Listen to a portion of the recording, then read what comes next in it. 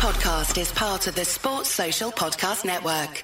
This podcast is part of the Sports Social Podcast Network. This podcast is part of the Sports Social Podcast Network. This podcast is part of the Sports Social Podcast Network. This podcast is part of the Sports Social Podcast Network. This podcast is part of the Sports Social Podcast Network. This podcast is part of the Sports Social Podcast Network. This podcast is part of the Sports Social Podcast Network. Mobile phone companies say they offer home internet. But if their internet comes from a cell phone network, you should know. It's just phone internet, not home internet. Keep your home up to speed with Cox. Cox internet is faster and has more reliable download speeds than 5G home internet. Cox is the real home internet you're looking for. Based on Cox analysis of Ookla speed test intelligence data Q3 2022 and Cox serviceable areas, visit cox.com/internet for details.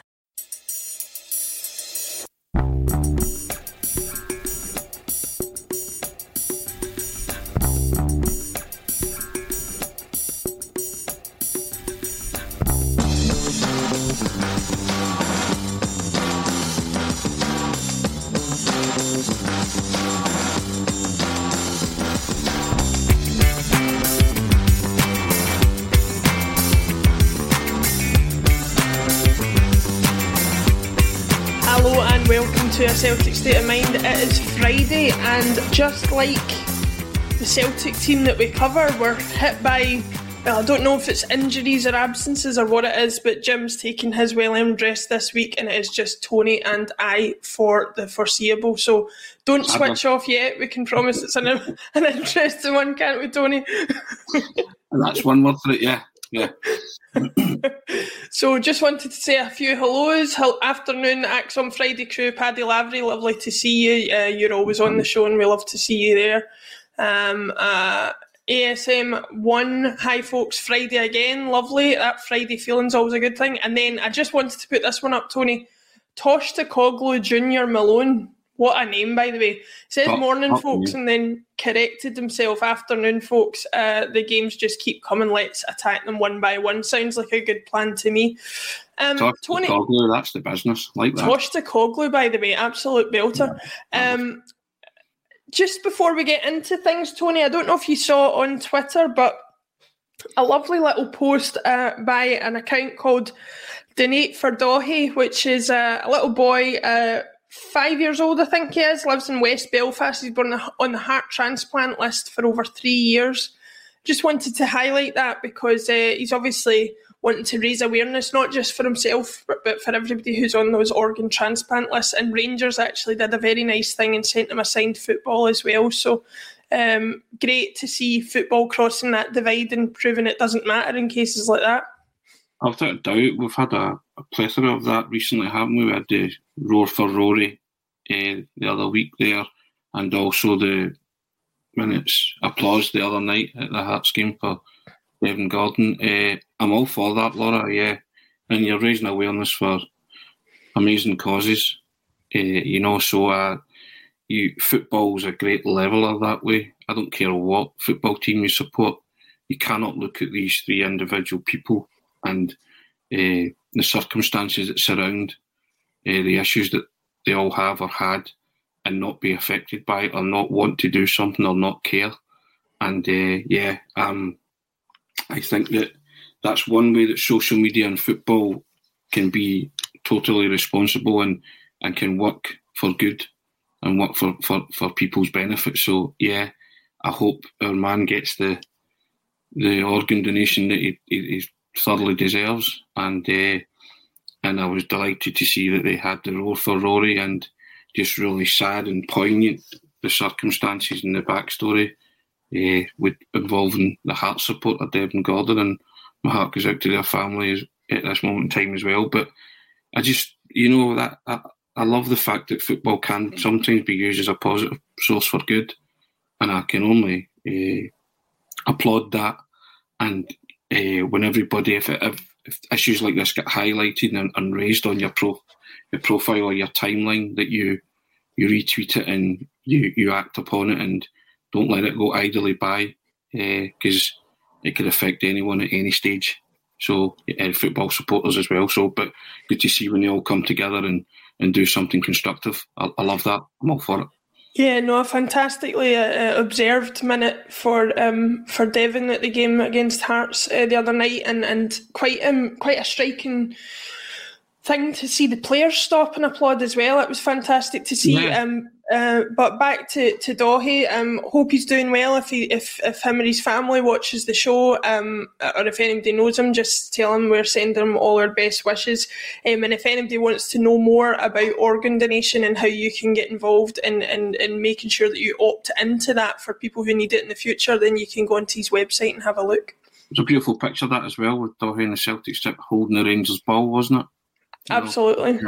A wonderful snapshot of life there, football, as you say, crossing that divide and people coming together for the right reasons. Loved that.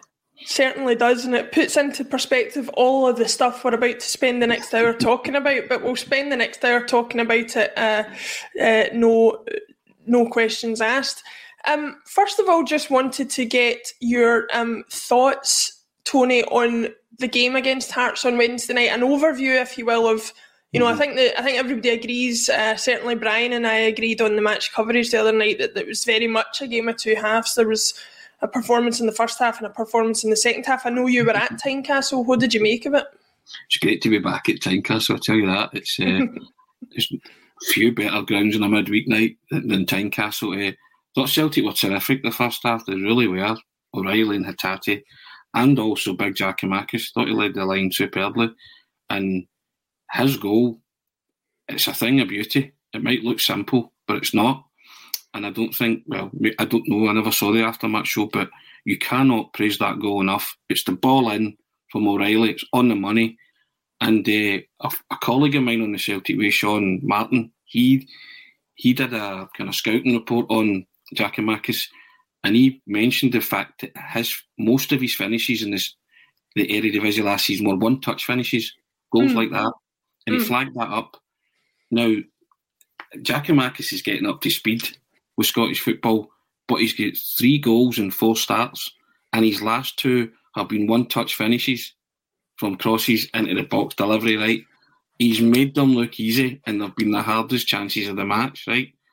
So you look at that and you think, nuts and bolts of a player there. Hatate, you just love him, don't you? I'll refrain from singing it, or will I? No, I won't.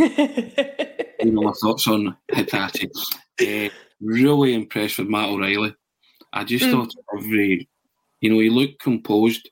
Yeah, he tired, but it was a lot of the team tired, but see the way Celtic play and they manoeuvre themselves into that winning position at 2-0. It's terrific. And then, the levels drop, and I know Alan Morrison was working on some kind of article saying how they can overcome this energy levels dropping and stuff, but then is that down to maybe substitutions being made earlier? I don't know. I'll never query the manager and his tactics and what he thinks, but it was obviously a tapering off in the second half. It was the original game of 2 halves, wasn't it? And even on 62 minutes on the park, Jota was terrific. Absolutely, yeah. He was outstanding. And I joked the other day, I said that Michael Smith left the park with a damaged ego. He just couldn't cope with Jota, you know what I mean? And Hatate's goal, I also said that should have got its own show at the Edinburgh Fringe Festival, because it was a thing of beauty. But yeah, there was lots to like about Celtic the first half. Second half, typical through the ringer performance, wasn't it? They just do it. There's always a mad 10 minutes, isn't there? And they do it against most opposition, because as Ange and yourself, and myself, Brian, and all the guys that have contributed, it's that kind of lack of a killer edge, clinical, ruthless edge, to really finish off teams. They did it once this season at Easter Road when they went 3 up in jig time and the game was done. And then they just game management the second half. They could have done that against Hearts. They could have been 3 up at half time and the game would have been done.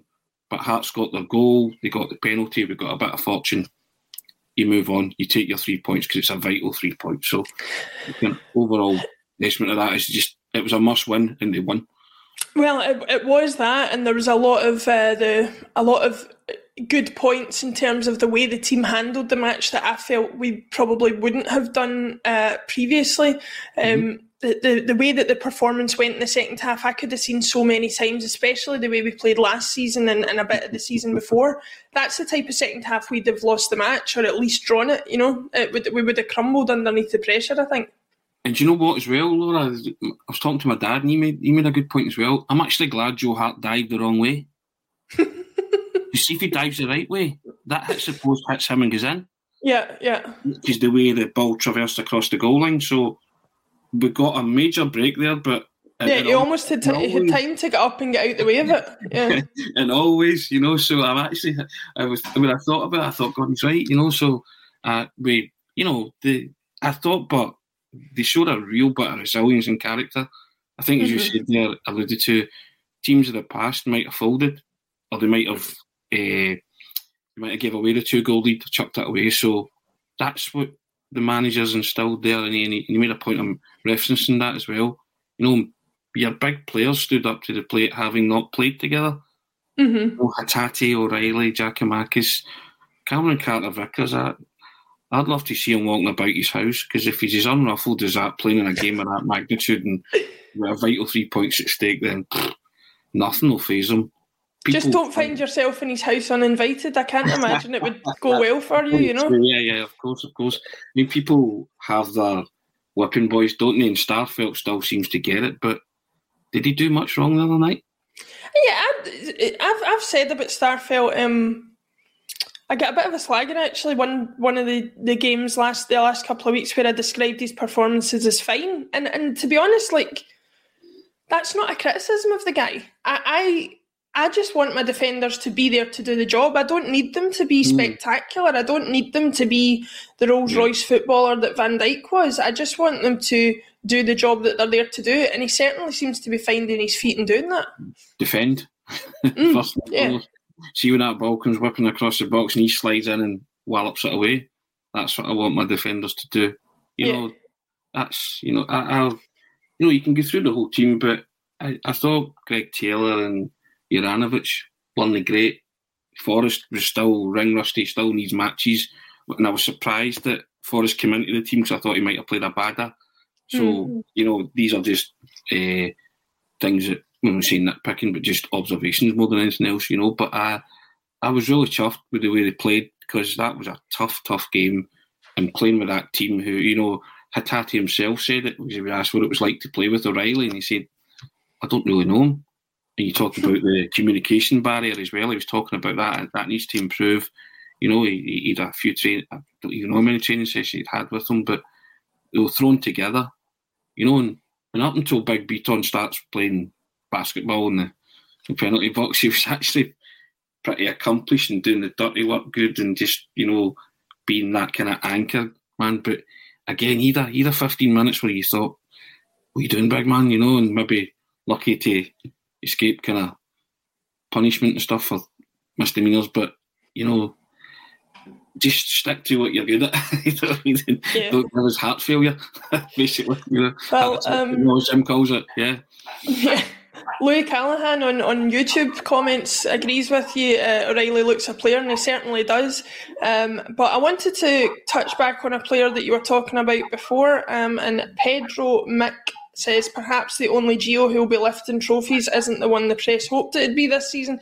Now, I don't know what he could be alluding to, but we'll talk about our Greek striker Giakoumakis. Like you said, he seems to be a player who thrives on those one-touch finishes, on being around, sniffing around the 6-yard box. I made the point the other night on the match coverage that I think in the modern game, okay, we have to progress, we have to change the way and update and adapt to the way football is played, but there's still a bit of me that feels like if a striker can do what he did the other night, be in the right place, get the service, tap the ball in, if that's all he provides us with, surely that's enough for a striker. Listen, the manager has been talking this guy up, maybe for his confidence levels or whatever. He knows exactly what he's got with Giakoumakis, right? He might not be as mobile as Kyogo and Maeda, we know that for a fact, right? But if you put the ball into that danger area, he will score. His 3 goals have been one-touch finishes. Goal against St Johnstone, and Ralston rattled the ball across the goal, and it came at him from behind, and he volleyed it in. He's volleyed a on-the-money delivery from Scales, top corner, volley, no thought about it. And then the other night, to have the presence of mind, 1, to be in the position, and 2, to scoop it over Souttar's foot. It's the scoop thing. You know, to get elevation on it. Because he connects with that and just trundles it low. Souttar smacks it away, or it cannons off Souttar, or, the defender clears it. So he's got the presence of mind to actually go in and then angle his body, because it's coming behind him again, and lift it into the net. It is a predatory, brilliant striker's goal. See, if Larsson scores that, people go mental. I'm not comparing the two. I'm comparing the finish before people go tonto and say, he's not, I'm talking about the actual predatory instinct to get in there where it hurts and score a goal, which is the hardest part of football, and have that instinct to do it. So I'm saying that to me was a Larsson-esque finish. No, you understand what I mean by that, don't you? Many times did Henrik get in front of somebody, a low ball coming in, and sweep it home. He took it for granted after a while. This is clearly Giakoumakis' forte. And I'm bigging up the goal because it seems so simple, but it's not, because everything about it was great. And then O'Reilly's cross is just begging to be put away, isn't it? And and I think, as Giakoumakis said, his season's starting now. This is the hungry Giakoumakis that we wanted to see. And Ange mentioned the penalty. He's clearly said to him, don't let that penalty be your defining moment of this season, because there's much more time, and I'm relying on you now. So he's got him, his chest puffed out, because the other night he just looked like a different animal altogether up front, right? And that's all you want, Laura. And then when the ball's put in that area, you want your striker to score, and he did, and he scored what's turned out to be the clinching goal. So from small acorns, go and repeat it on Saturday, and then if you're of a mind to, do it against the Rangers. And nobody would be objecting to that. And Rhino on YouTube, love the avatar, by the way, just remembering Big Caesar there.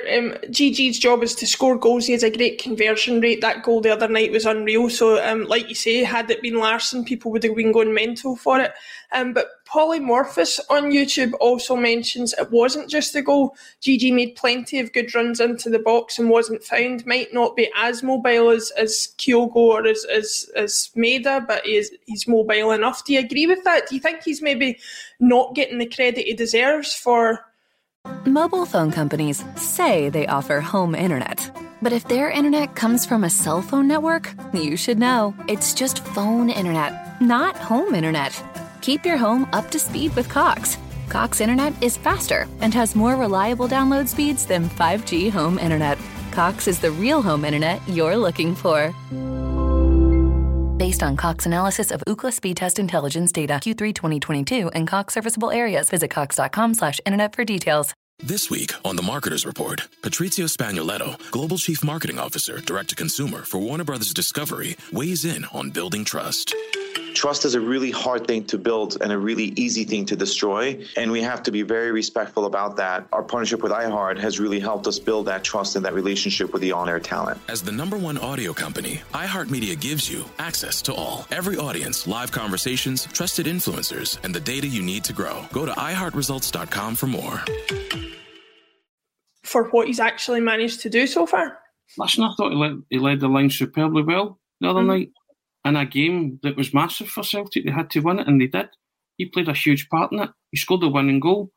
You're judged on your contribution. As long as he's making those runs, Laura, if players aren't finding them, then it's not his fault, is it? But he get in where it mattered, and he made the most telling contribution of the game, because that's the goal that's won the match. So, he can only do... you're only as good as the service, aren't you? A striker. But as long as he's making those runs and he's willing to go in there and do it, then it's up to others to find them. And when they do find them, then that's the moments of quality that separate you from being a good striker and a great striker. Yeah. I mean, I think the problem is, and I said this before the game actually the other night, was we've sometimes we can be a little bit, I don't know what the word is. Well, yeah, I do know what the word is. A little bit premature in our judgment of players. I think Alan Morrison, when we were having the discussion the other night, said that on average it takes around 900 minutes, so 10 full games of 90 minutes to judge a player properly. Giakoumakis is nowhere near that for a number of reasons. He wasn't fit when he came in. He's had a couple of injuries. I think if he takes this opportunity while other players are injured or on international duty, if he takes a chance, somebody said to me the other night, if he scores a couple of goals against Hearts and Rangers, does your opinion of him change? And I says, well, absolutely. There's no question about it. And he knows that himself, Laura, because he bought himself some time after the Alloa game with the interview and said, my season starts now. Because people look and say, you've only scored against Alloa, and that's fine. Still a top drawer finish. Doesn't matter what opposition you're playing against, it's still a top drawer finish. I look at that and see the nuts and bolts of a striker there. The raw material is there for me. And he will get better with games because he's still getting to know these guys as well. Because he's no played, he's no featured. And everybody got on his case because of the lackadaisical nature of his penalty against Livingston. In injury time, when they expect a striker to run up and batter it and hammer it home. And, it was a crucial 2 points that were dropped and everybody felt it that day. And he bore the brunt of that, and he's had to carry that because he's not had an opportunity through injury. And he's desperate to show people, that's no me, that's a blip. And the one man that was telling us, that's no him, that's a blip, was the manager. Because he watches him every day in training. So he knows what he's got with Giakoumakis. And there's a kind of, Ange would never be smug, but you get the feeling that he's sitting there the other night thinking, told you so. If you listen, I'm not going to sit, but, flicking metaphorical V-signs at people, And I asked him the question after it about the nature of the goal. And that's when he spoke about it was my question. I said, look, it's the nature of that goal that would have pleased you most. Both players involved, but Giakoumakis, himself with that kind of finish. And then he spoke about the penalty that he'd said to him, look, that's the pressure that you're under when he said the Celtic number 9, obviously he wears number 7, but he meant the main striker.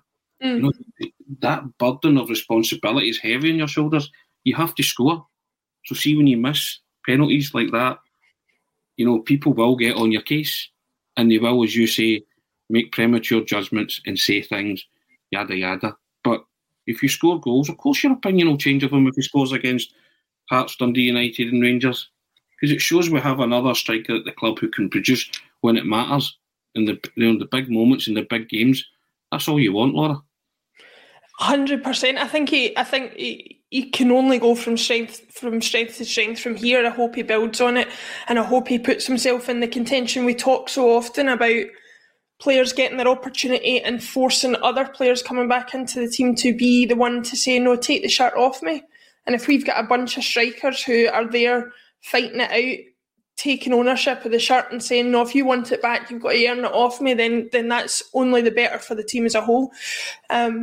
Before we move on to another section of discussion that I wanted to talk about, I just wanted to highlight this from Danielle F. Danielle, we see her a lot on the show. She comments a lot. She's a long-time viewer. But this is just an example, Tony, of what I'm talking about with the donate for Daithí. Everybody thinks that would never happen to me. That would never happen to anybody I know. That would never happen to anybody I love. Here we are, 700 people watching this stream, 750 people, and we've got at least one person who's been a direct beneficiary of an organ donor transplantation. Daniel says, please get on the transplant list. Got my liver transplant 2 years ago and wouldn't be here without my angel donor. That just puts it all in perspective, doesn't it? Brilliant, Daniel. Excellent. I'm glad you are here and you're a regular contributor because I see your name coming up a lot. So delighted for yourself and well done, your angel donor. And here's hoping we can all join the list and maybe Daithí can get his angel donor. That'd be great. What is it they say? They say it about money, but I think it applies to organs as well. You can't take them with you, so may as well go to somebody else. Thanks everybody for watching. As we say, there's over 700 of you watching at the moment across our platforms. We're on Facebook, YouTube, Twitch, Twitter. Get subscribed, get your notifications on to know when we go live, and that includes football content, music content, long-form interviews. We've got a long-form interview coming up with the one and only Alan Thompson, Tony, at the weekend. What are your memories of Alan Thompson as a Celtic footballer? Regularly scoring against the Rangers, I think you'll find. And not just ordinary goals, some brammers. Everyone remembers that one in the last minute where he just plucked out there and scalped it past Kloss. But my personal favourite was the one he weaved in and out at Ibrox and then bent the curler. I think it was the second goal and a 2-0 winner. Honestly, such an underrated goal against Rangers at Ibrox because he just did it with ease. And he kind of did it with 1 foot. And I'm like, wow, what a beautiful, beautiful goal. It was kind of like, I'm a good player. I'll show you how good I am. You know, most people's most enjoyable game at Ibrox round about that Martin O'Neill period was the 3-0 game, and Lubo scored twice and Henry got his 50th. Mm-hmm. I would say that one as well runs it close. Because Thompson was brilliant that day. And he just that was a thing of beauty. And he also had his moments at Ibrox. He liked the sending off as well at Ibrox, didn't he? But he got stuck in. That's why he got sent off. So, loved Alan Thompson as a player. I thought he had what was known in the trade as the cultured left foot, wasn't it? Is that what they say? And he why people don't ever have a cultured right foot, I don't know. But there's always a cultured left foot. There's always a cultured left foot, yeah. But he was a man that stood up to be counted against Rangers many times and scored a lot of vitally important derby goals. So, good player, and also scored the goal that beat Barcelona. So, I don't think there was nothing that Alan Thompson didn't do when he was a Celtic player. You know, so he'll be fondly remembered. I always wonder about him. Not that it will bother too many people in this stream, I would think, but I always wonder why he didn't get more of an opportunity with England, considering they were always looking for that left-sided midfielder. You know, they used to farm Paul Scholes out that way. They always talked about, Ryan Giggs played for the schoolboys and then never made it because he went and played for Wales and acted as if they didn't have any other option. And there you go, you had a guy who could take set pieces, who could cross a ball as well as anybody I'd seen, never get his chance. It's one of those things, isn't it? I think sometimes that out of sight, out of mind is a problem with English players in Scotland sometimes. He was still the first England player, first player to get capped for England while playing in Scotland, wasn't he? I believe. Mm-hmm. But he never got more caps for England because he played in Scotland. Because that's their attitude towards the Scottish game. But Celtic and Rangers back then had teams that were terrific and who could hold their own easily in Europe. You know, it was one of probably the height when Martin O'Neill's side was there. That Celtic team bestrode Europe, played everybody. So Alan Thompson was playing in a team that was, you know, could go into combat with anybody in Europe, the best. You know, so how anybody can say or look down their nose in Scottish football back then when Alan Thompson was playing and say, he's still not good enough for England. It's just utter nonsense, you know. It was very much, you hear the players talk now from that Martin O'Neill era and the fact we had to play Liverpool, we had to play Blackburn and that Seville run, and it was very much part of the motivation, wasn't it? Larsson wanted to prove that he hadn't wasted his prime years. He was as good a player as everybody thought he was. He just wanted to be at Celtic. Chris Sutton had left England under a bit of a cloud after kind of flopping at Chelsea. Alan Thompson, the same. The only one you would say was maybe on an upward trajectory when he came to us was maybe Neil Lennon. And that was understandable that he came because of the connection with Martin O'Neill. But there was so much about that team, wasn't there, that it was about proving people wrong constantly, and Alan Thompson was a major part of that. You talk about that game at Anfield, Laura. John Hartson spoke to me recently, and he's told many people, but that Martin O'Neill's team talk that night in the Anfield dressing room, he said, Liverpool, Anfield, may as well go up the road. He said, nobody beats Liverpool at Anfield. You know? And then he said, look around you. He says, there's Alan Thompson, there's John Hartson, there's Henrik Larsson, there's Neil Lennon, there's Paul Lambert. He said, these guys will dig you out a hole. Can you look your fellow teammate in the eye and see you'll do the same for him? And they were punching walls and punching that "This is Anfield" sign as they headed out. And John Hartson said, honestly, it was like the hairs in the back of your neck. He said it was unbelievable. He said he really came into his own that night. He said it was an unbelievable team talk. And he said we all walked out there. We weren't going to lose. He said we just weren't losing that game. You know, and then Alan Thompson's hit the daisy cutter. Hartson's hit the screamer. You know, and that's, you know, that was that was the epitome of that Celtic team. Those players could cope with anything and with anybody. You look at the teams that came to Celtic Park and left with nothing in the Champions League. You know, so you could list them all. Juventus, Bayern Munich, Man U, you know, everybody came and went with nothing, tails between their legs. Mm-hmm. You know, and we're in a game. But that was a Celtic team who everybody who was around that era loved it because they knew that they were no just we're in with a chance here. They were kind of like, we're going to win this, that kind of thing. So culminating in Seville and Thompson and all of his teammates being a huge part of that. You know, big players for Celtic in a big era. So why Alan Thompson never get more England caps is beyond me, because if you do know, or you think you know something about football, you know, his England cap tally is just, it's measly, and not through his own fault and not through a lack of ability, because the boy could play. Like I say, it would have been less frustrating for me if they didn't constantly go on about the fact they didn't have a left-sided midfielder when we were watching one every week, you know. But Paradise 63 totally agrees with me. My favourite Alan Thompson goal is his, a brilliant free kick against Liverpool. Not even necessarily for the free kick. It wasn't the most beautiful free kick you've ever seen. He went under the wall when it jumped up, but I loved the celebration after, where he was kind of spanking the left boot and dusting it off and all that kind of stuff, as if, there you go. But it's moments, Laura. It's big moments. That when Hartson scored, everybody's thought after that was, we could win the FA Cup. Yeah. I don't care what any Celtic supporter says. That in that moment, when Hartson rattles that into the net, people are going on the internet to book tickets for the final or get on the list, because they're thinking, this team's good enough to go all the way.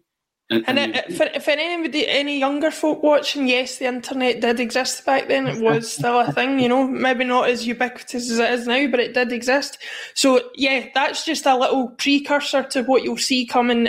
Paul John is going to be interviewing Celtic great Alan Thompson on the channel in the coming days, so keep an eye out for that. It was recorded in the last couple of days and it's going to be up soon, so I certainly will be switching on my notifications so that I can watch that as soon as it goes live. Tony, back to the present day and a little bit into the future. In fact, we've got Dundee United at the weekend. It opens up a conversation that before we look at Dundee United and how we'll line up, as it says in the strapline.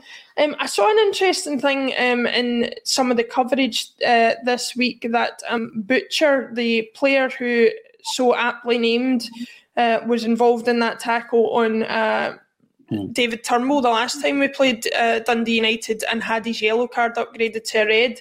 He said, you know, that he will not be changing the way he plays. He doesn't really care that people see him the way that he does. I'll try and read out exactly what he said. Here it is. Will I change? It's how I play, on the edge of the game. I don't want red cards because it's not ideal, but it's the way I play and always has been. I was disappointed with how the Celtic one was dealt with on the back of my previous red, but it won't change how I play the game. It's how I play, and it's when I'm at my best. If I change, you won't get the real Callum Butcher. Some might say that's an advantage, but we remain to be convinced. The reason I wanted to bring that up was it's a perfect example of something that we've been talking about, something that we saw in the Alloa game with Niang and with King against Callum McGregor, causing the horrific injury he's got. We saw more horrendous challenges against Hearts the other night. This issue of protection with referees, now I know people watching will be bored senseless of talking about it, but it's something that I want to keep talking about for as long as we are still having these issues. Now, you and I agree with each other. We are not conspiracy theorists. We don't believe that referees, and correct me if I'm wrong and putting words in your mouth, but we don't tend to believe that referees go out with a deliberate decision made. I am going to make sure Celtic don't win this football match. It's more about competency, isn't it? It's seeing the consistent lack of not only the lack of competency and skill amongst the referees, but the lack of consistency in the way that they apply things. There were things that we were getting booked for against Hearts the other night that he wasn't even going near his pocket when worse things were happening on their end. What did you make of the referee's performance in the last couple of games? And do you think Ange has a point when he's saying about this protection? Is it something we really need to be pushing home? Mobile phone companies say they offer home internet. But if their internet comes from a cell phone network, you should know. It's just phone internet, not home internet. Keep your home up to speed with Cox. Cox internet is faster and has more reliable download speeds than 5G home internet. Cox is the real home internet you're looking for. Based on Cox analysis of Ookla speed test intelligence data Q3 2022 and Cox serviceable areas, visit cox.com/internet for details. As the #1 audio company, iHeartMedia gives you access to all. Every audience, live conversations, trusted influencers, and the insights and data you need to grow. iHeartMedia is your access company. Go to iHeartResults.com for more. Chose his moment, Ange, didn't he? To mention protection. And nailed it. Got it bang on the money. Said, at every league I've been in, we've had referees come in and say, that's outlawed, that's outlawed, that's outlawed. Did it happen? He's clearly not had that at Celtic, has he? No. Or has he? Well, that's the point he's making. So, you know, referees have a duty to protect players. You know, if Callum Butcher wants to not change his style and change the way he plays, so be it. That's fine. That's the player that he is. That's what gives him his edge. So be it. Well, see, if you're a referee, you know that's the way Callum Butcher plays. You watch Callum Butcher, don't you? Or you should. Yeah. Or you should. And see if he produces something like he did at Tannadice, it's an automatic red card. You know, you cannot give someone the benefit of the doubt on that one. It's an automatic red card. You saw it in real time. Don't need VAR for that one. So I get back to the question I've always asked. What are they seeing then? And why are they not allowed to explain it to help supporters, managers, players understand more? Because if they could come out and explain their decisions, then you might not agree with it, but at least you get a handle on why they did it. And yeah, I'm not a conspiracy theorist. I just think the refs are rank rotten. They're totally and utterly inept. Every referee. There is not one good referee in Scottish football. There, I've said it. Because I've watched them all this season. Every one of them. And every one of them, you just turn around and you shake your head and you think, my goodness, what are you doing? You know, you talk about protection. We spoke off there. Twice this season, Celtic have had players with head knocks and the referees let play go on for a lot of minutes. Carol Starfelt against Ross County, Alan Muir was the ref, and Alloa, Don Robertson. Doesn't matter who the ref is, they would all have done the same thing. And there is a real duty of care when it's head knocks, isn't there? I believe. Yet twice this season, Celtic players have suffered from that, and referees have let, because Ange pointed to the fact that McGregor had a concussion. There's a player with concussion on the park, Don Robertson. There's a player with concussion. Doesn't matter if you don't think that it was intentional, but see, when you look back on it, it's a hell of a lot more serious when you see the injury to Callum McGregor in the incident than Don Robertson ever thought it was. Yeah. But it doesn't matter, there's a man down with a head knock, and his cheeks like that. His cheeks like something you see in the cartoons. When somebody gets a cartoon doing and the lump swells up and all that kind of stuff.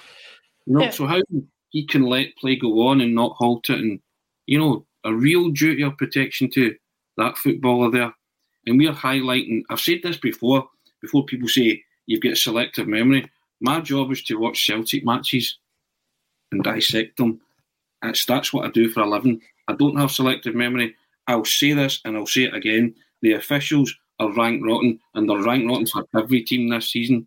So Motherwell fans, Rangers fans, United fans, Ross County, Aberdeen, you will have your own personal litany of decisions where referees of refereeing decisions that have not gone your way and have been out of order this season, and I get that, and I'd be quite interested actually to see them. But we talk about Celtic players, particularly this season, that duty of protection and care, even Ange said it, it's been sadly lacking from what we're watching for the club that we support and we comment on.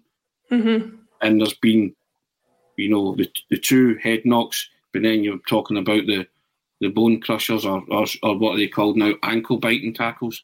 Is that what they're now being referred to? Ankle biters. Doesn't matter. They're against the laws of the game. Mm-hmm. And Ange wants to know why he hasn't been sat down and told. How can any manager of a football club say to his players, don't tackle?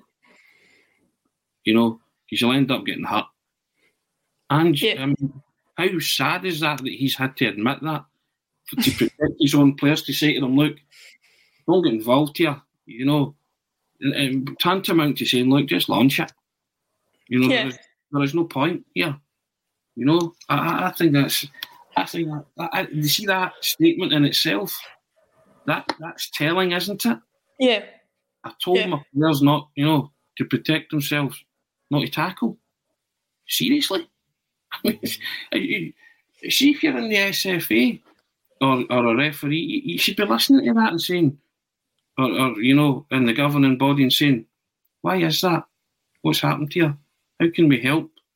Here, why is a foreign manager with an obdurate eye, and I keep getting back to that, had to point out something that's so blatantly obvious? Yeah. It's unreal. Sorry, I'm just getting distracted because I believe just beyond this window behind me there might be a tree or something getting chopped down outside. So if anybody can hear that, then I do apologise. You're getting a drill straight in your ears, but we'll crack on regardless. I totally agree with everything you said there. It's not about conspiracy theories. It's not about thinking that our club is harder done to. Now, there will be cases where people have a legitimate point to say that they think Celtic are being harder done to than anybody else, but at the end of the day, it comes down to safety for me. Safety of the players, whoever they play for, whatever team they represent. It's about, making sure that injury on David Turnbull didn't turn out to be a leg breaker if he'd had his stud in the ground. Making sure that Callum McGregor wasn't completely knocked out and had swallowed his tongue before he decided to stop the game. For example, the referee's got so much to keep his eye on, there's no way he could have assessed that as quickly as he did and said, right, we're not getting the medical team on. But Edward Diver gets a good point across here, says, get Big Sutton on, Tony, and ask him his views on this. Now, anybody on watching this show, I'm sure, will know Chris Sutton's views. They'll know Dawn Astel's views, daughter of Jeff Astel. Head injuries are becoming more and more an issue in the modern game. You see, I read a piece in the Herald that talked about the field study that said, I can't remember the exact figures, but the amount of Alzheimer's, dementia and motor neuron disease amongst ex-footballers is multiple times the number it is amongst the general population. It really is something we need to take more seriously, isn't it? Of course it is. We lost another footballing legend in midweek, Celtic legend, but footballing legend, Wim Jansen, 75, dementia. The correlation's there. Chris Sutton's been pointing out for years, with his dad. The last story I ever wrote when I left the Daily Record was that very story that Chris with his dad. And it's heartbreaking. It's heartbreaking to hear Chris talking about it because it's a major contributory factor. So you talk about protection, and certainly in football, it's protecting these guys for later life as well, and how any referee, when a player has a head knock, doesn't he just call a halt? I mean, it's paramount, importance now. Doesn't matter how serious or less serious it is. You have to stop the game, Laura. That's just that. To me, that's patently obvious. Yet, 2 instances in Dingwall and at the Indodrill, as you say, Callum McGregor could have swallowed his tongue. Carl Starfield could have had teeth knocked out or whatever, right? Now, fine, you have to stop the game. But I remember when we were talking about Starfields, and I was kind of like, get on with it, because I didn't think it was particularly bad, but he still went down, he had blood, fine, right? And I get that. So some are less serious than others, but it doesn't really matter. But that's the point I'm making, Tony. I'd rather the game was stopped and you found out it wasn't as serious than the other way round. Of course. So it's incumbent on referees to do that, isn't it? Mm-hmm. If somebody goes down clutching their head, then you have to stop the football match, because the consequences in later life, as we all know, have are dire. And in some cases are now fatal.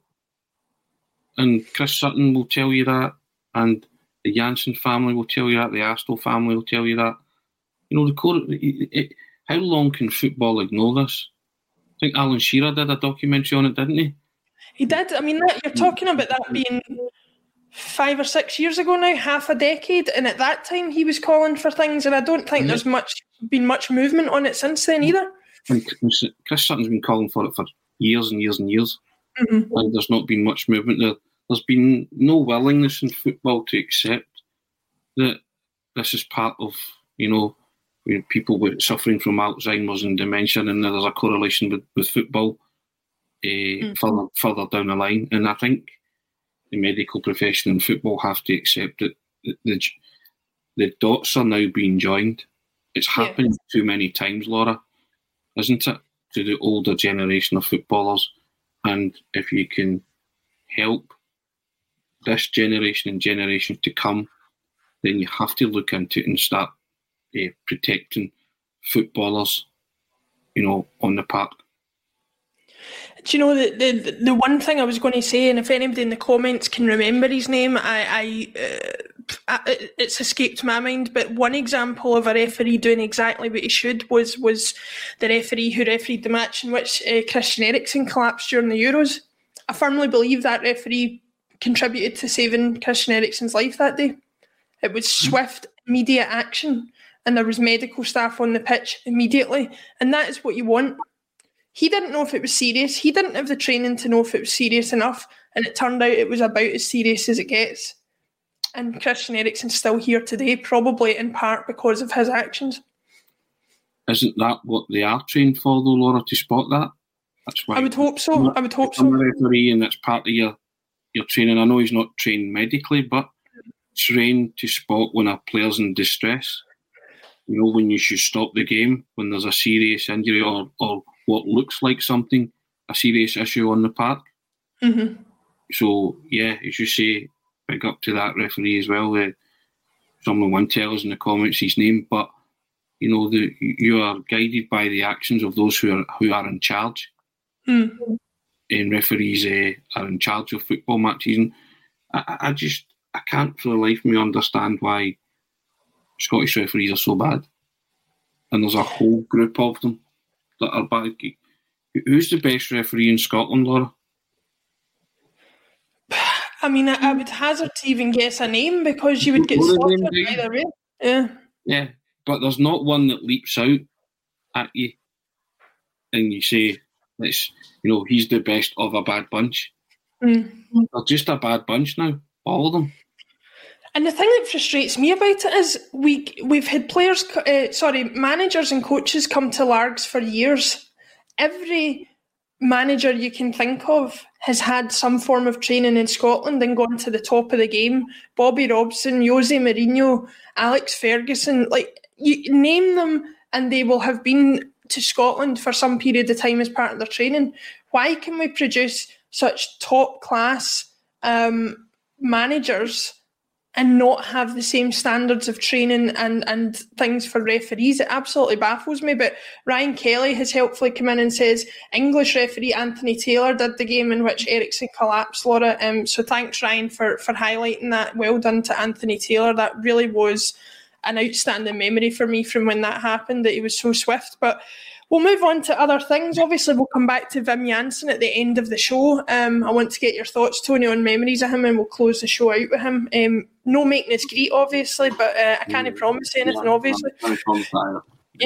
But we'll look ahead just a little bit before that to the game against Dundee United at the weekend. Now, obviously, we want to keep this good run going. We want to make sure that we keep the pressure on Rangers as much as we can. They've dropped points in recent weeks, so we know that they are feeling the pressure a little bit, or we hope they are at least.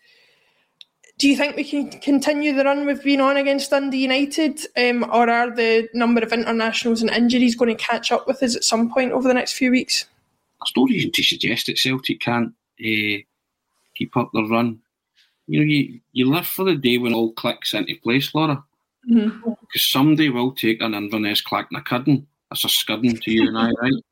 If Celtic convert their chances, a high ratio of the chances that they create, somebody's going to cop it at some point. Because they are, when they're dominant, they're really dominant, they're pretty rampant. But the manager and yourselves and myself, we keep going back to the fact that we're just negligent in chances in front of goal. We've been talking about it from day one. When I was talking about Kyogo getting a double hat-trick instead of a hat-trick, mm-hmm. I was making the point that you'll not beat everybody 6-0. There'll be games like St Mirren when you need that one to go in and it doesn't. But when you start converting chances and it becomes second nature, and you're putting teams away clinically, it becomes, you don't think about it.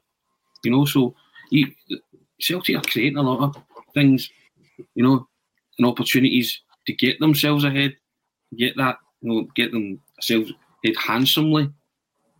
So that's why you're tearing your hair out. The football's no question that there are certain parts of, especially the first halves of games, they seem to be adopting this let's blow opposition away and then game management. But 2-0 is always a precarious lead, isn't it? And they seem to be able to get themselves into a 2-0 lead, and then the inevitable happens. Somebody scores, there's panic for 10, 15 minutes, and then kind of regroup and see it out. But I'm mindful of the fact Dundee United came and took a draw, one each, when they came out and played that day. But I think Jota was in a personal vendetta to hit the woodwork in the crossbar and post challenge, I think he was on. He was really unlucky that day, wasn't he? I think 3 times he scalped the woodwork. So these things happen, so, but there's no reason to suggest that Celtic can't keep up the pressure at the top and beat Dundee United. And then you move on to Wednesday and it's the exact same scenarios. And you're rubbing your hands together. Well, the exact same scenario as the Wim Jansen season. They're playing to go a point behind them. If Rangers beat Ross County, they're playing to go a point behind. Mobile phone companies say they offer home internet. But if their internet comes from a cell phone network, you should know. It's just phone internet, not home internet. Keep your home up to speed with Cox. Cox internet is faster and has more reliable download speeds than 5G home internet. Cox is the real home internet you're looking for. Based on Cox analysis of Ookla speed test intelligence data Q3 2022 and Cox serviceable areas. Visit cox.com/internet for details.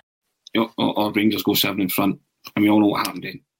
Yeah, it's a funny thing that you mentioned there about, the game plan appears to be that we blow teams away and then game manage. I've seen other people bring up the point that they don't feel it's necessarily in the planning. It's that we go hammer and tongs and then wear ourselves out. Where do you stand on that debate? Do you think there's some ground in that, or do you think it is more a case of that it's a more deliberate choice on our part? I don't know really what the game plan is, but they look as if they go for the quick kill, don't they? Mm-hmm. And then retreat, that kind of thing. But I think there's a bit of both. Mm-hmm. You'd have to ask Ange, but he likes that kind of breakneck speed, and everybody always talks about the early goal that settles them down and they play the football. If they don't get the early goal, they struggle. The object of the exercise is to score goals. So whether you do it in the first minute or 90th minute, you win the game, is immaterial. But Celtic try and come out the blocks, especially at Celtic Park. They usually spring out the traps pretty quickly, don't they? Or they try to. and try and get themselves ahead and then try and build on that. And then there's a kind of tapering off because you just can't keep that up for 90 minutes. So I would actually be I'd love to be a fly on the wall in the kind of planning, see how Ange approaches it, because I think it would be quite intriguing, because you can see, there's a real intensity to the first half with Celtic, isn't there? A real intensity. You saw it at Easter Road, you've seen it in glimpses this season, where the football, especially in the first half, has been pretty breathtaking at times. And then kind of, as I say, there's that tapering off, and I get all that, but if it all comes together one day and they play like that for 90 minutes, somebody will take a tanking and a real hammer. But and that's because they'll create a lot of chances. Who knows? Giakoumakis might end up with a double hat-trick that I was talking about with you tomorrow or something. I doubt it, but you'll have no hope. I had wee butterflies in my stomach when that first early goal went in against Hearts, because I predicted in the pre-match coverage that we'd get a Giakoumakis hat-trick, and it didn't materialise, but it was close enough. Speaking of which, you saw the way we lined up against Hearts the other night. Do you expect many changes for the game tomorrow, or do you think it'll be much of a muchness? The only change I would make, Laura, is Abada in for Forest. Right. Why is that? I think Abada can feel hard done by, because he scored a brilliant goal against Alloa and he's hitting a wee kind of rich vein of form. And likewise, when Abada got dropped from the side, people said he tapered off and Forrest came back in and then he got injured. So I would just like, Abada's got 11 goals and I think he's played 34, 35 games. It's not a bad return. No, especially for somebody who's not an out-and-out striker. Yeah. So and I just felt the other night, James, he looked a bit ring-rusty and, didn't contribute a lot. And then when he was involved, his shots at goal were wayward and pretty powder puff, and then Abada came on, and it didn't do too much when Abada came on, but I think he was probably thinking, why did I not start? But I want players to feel hard done by not starting. And the good thing about it is that's the dilemma Ange's got. He's got options now with Forrest and Abada. And I'm equally comfortable with either or playing against Dundee United tomorrow. My own preference tomorrow would be Abada, because he tried Jamesy the other night and I didn't think Jamesy had his best game, but I'm still a big James Forrest fan. I think he contributes a lot, assists and steps up to the plate in big games. So, if he's going to alternate the two, so be it. I think maybe tomorrow it's Abada's turn and the rest stay as is, because it's still a strong team they put out. Yeah. And we've got players to come back 5 or 6 to make us even stronger. I'll give you that. You've timed that well, waiting until Jim's not on the show to call for Abada to start. That's well timed. I can hear Jim go, boo, throwing things at me, Having said that, Pablo67 on YouTube agrees with you, and I think a lot of people in the comments, from what I can see, do. Abada needs to start. To be honest, I'm the same as you. I wouldn't be too shocked or too disappointed if Forrest did start, but if Abada starts, I can see the rationale behind it as well, so it's an interesting one. We shall see, and as always, as you can expect from Axon, we will be doing the pre-match coverage from half an hour before kick-off, half-time and full-time coverage, as always, as we've done with every Celtic game so far this season. Line-up still to be confirmed, but we will let you know as soon as possible who is going to be doing that coverage for you. It will just be guaranteed that it will be happening anyway tomorrow, half an hour before kick-off.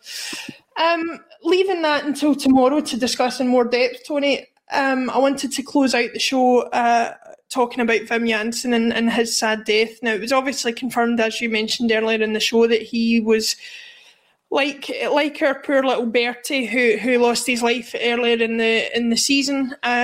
Confirmed in October 2021 that Wim was also battling dementia.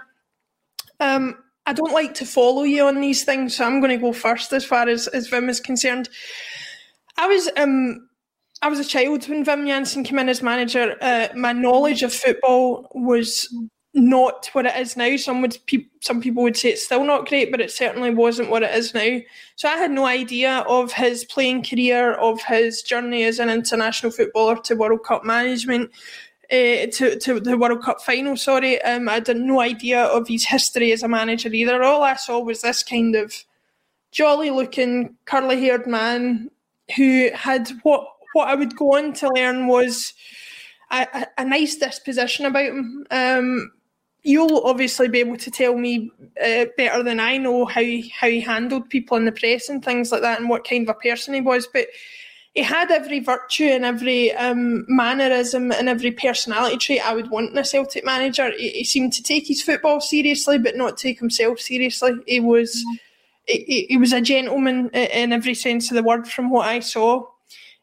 For me, he'll always have a special place in my heart as Celtic manager because he brought the first title that I can remember as a Celtic supporter. He stopped Rangers winning the 10, making life as unbearable or more unbearable than it was growing up in Glasgow at the time. He brought us Henrik Larsson, he brought us so many other things, but you know, Brian mentioned in the group chat the other night, and I've been pondering it for days and days and days, and I can't come up with an answer. A person in Celtic history who's made more of an impact in a single season than Wim Jansen. I'm not sure I can think of somebody. And that speaks volumes for the man, considering the number of great footballers and football managers we've had at this club.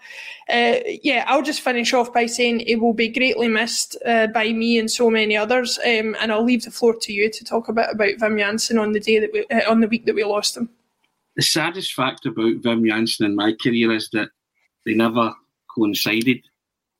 From those that I've spoken to who were around, like Murdo MacLeod, who was a columnist at the Record, he says a wonderful man. Paul Lambert says a wonderful manager.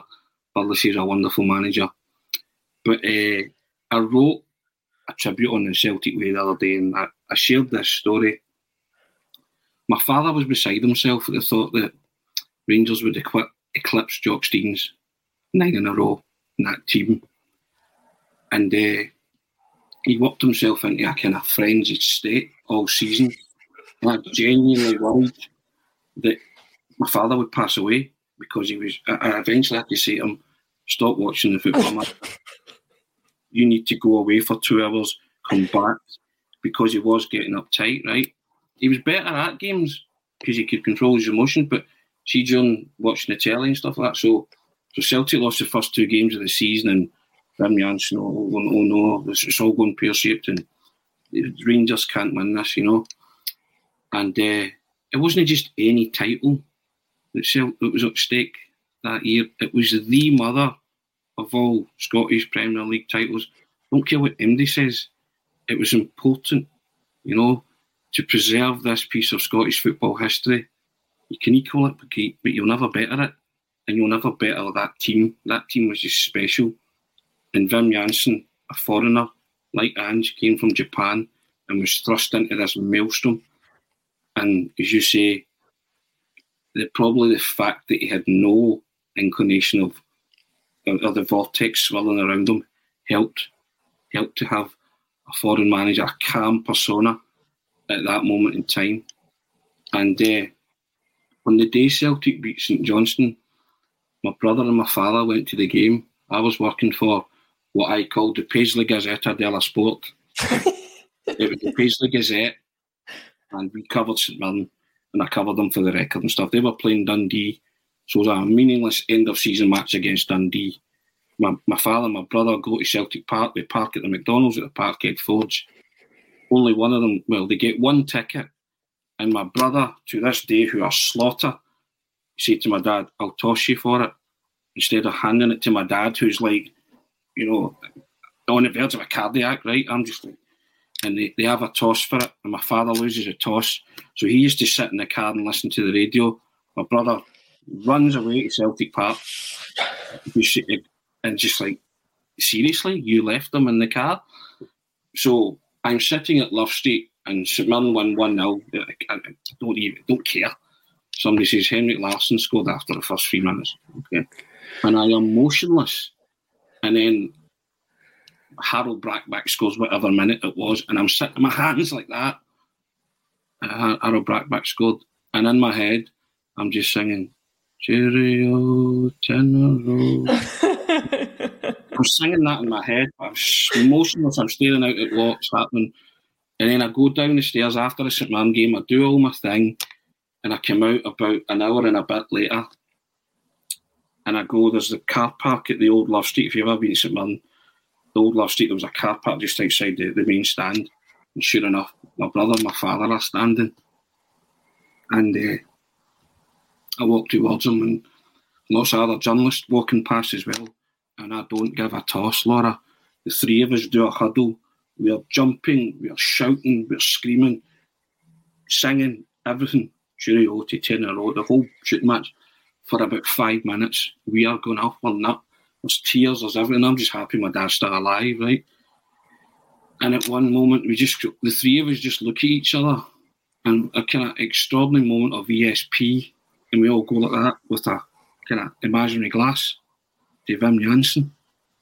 And that's my Wim Jansen story. We just kind of looked at each other and kind of had that moment, and we went, yeah, he gave us that. Wim Jansen gave us that moment. And just the euphoria, the relief. I think every Celtic supporter has a story. And from that day, and I called my dad and my brother the other night on the phone. And when they picked up the phone, the first thing we all said to each other was to Wim Jansen, because they knew exactly what I was going to say. And we raised a real glass. I said, you get a glass in your hand? And we all had a drink and down the phone. And because my brother stays in England. And so I just said to him, right, I'm having a drink, you having a? He went, aye.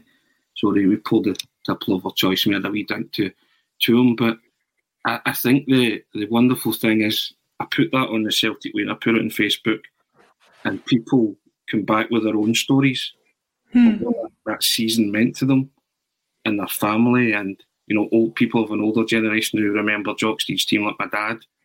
It was just brilliant to share that. And the moniker that they gave Scott Brown when he left, captain, leader, legend, I apply it to Wim Jansen, manager, leader, legend, because he will always be in the hearts and minds of the Celtic supporters.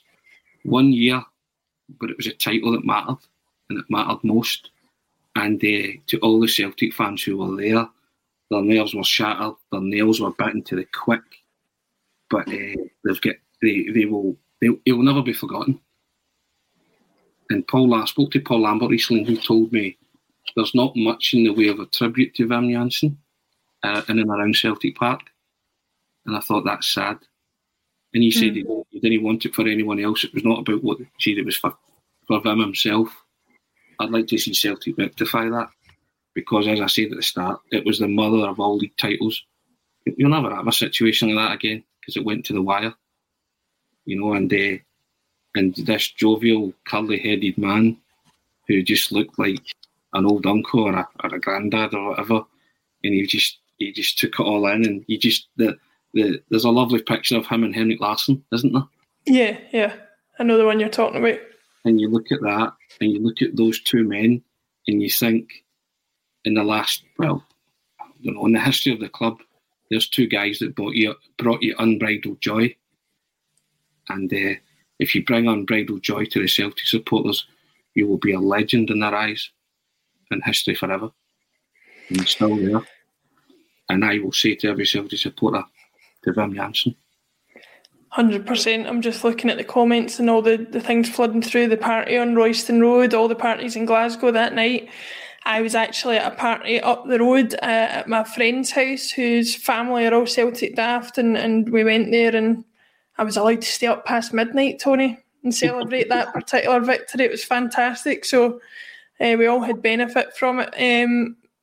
R.I.P. Wim. Thoughts of everybody at Axom and all of the Celtic support, I'm sure, are with the Jansen family. With that said, we'll leave you for today. It's been a great show, Tony. Really enjoyed it. We'll be back for the match coverage against Dundee United tomorrow, and don't forget about that Alan Thompson interview that's coming up in the next few days. Keep your notifications on for that. Thanks, Tony. Thanks, everybody, and we'll see you again soon.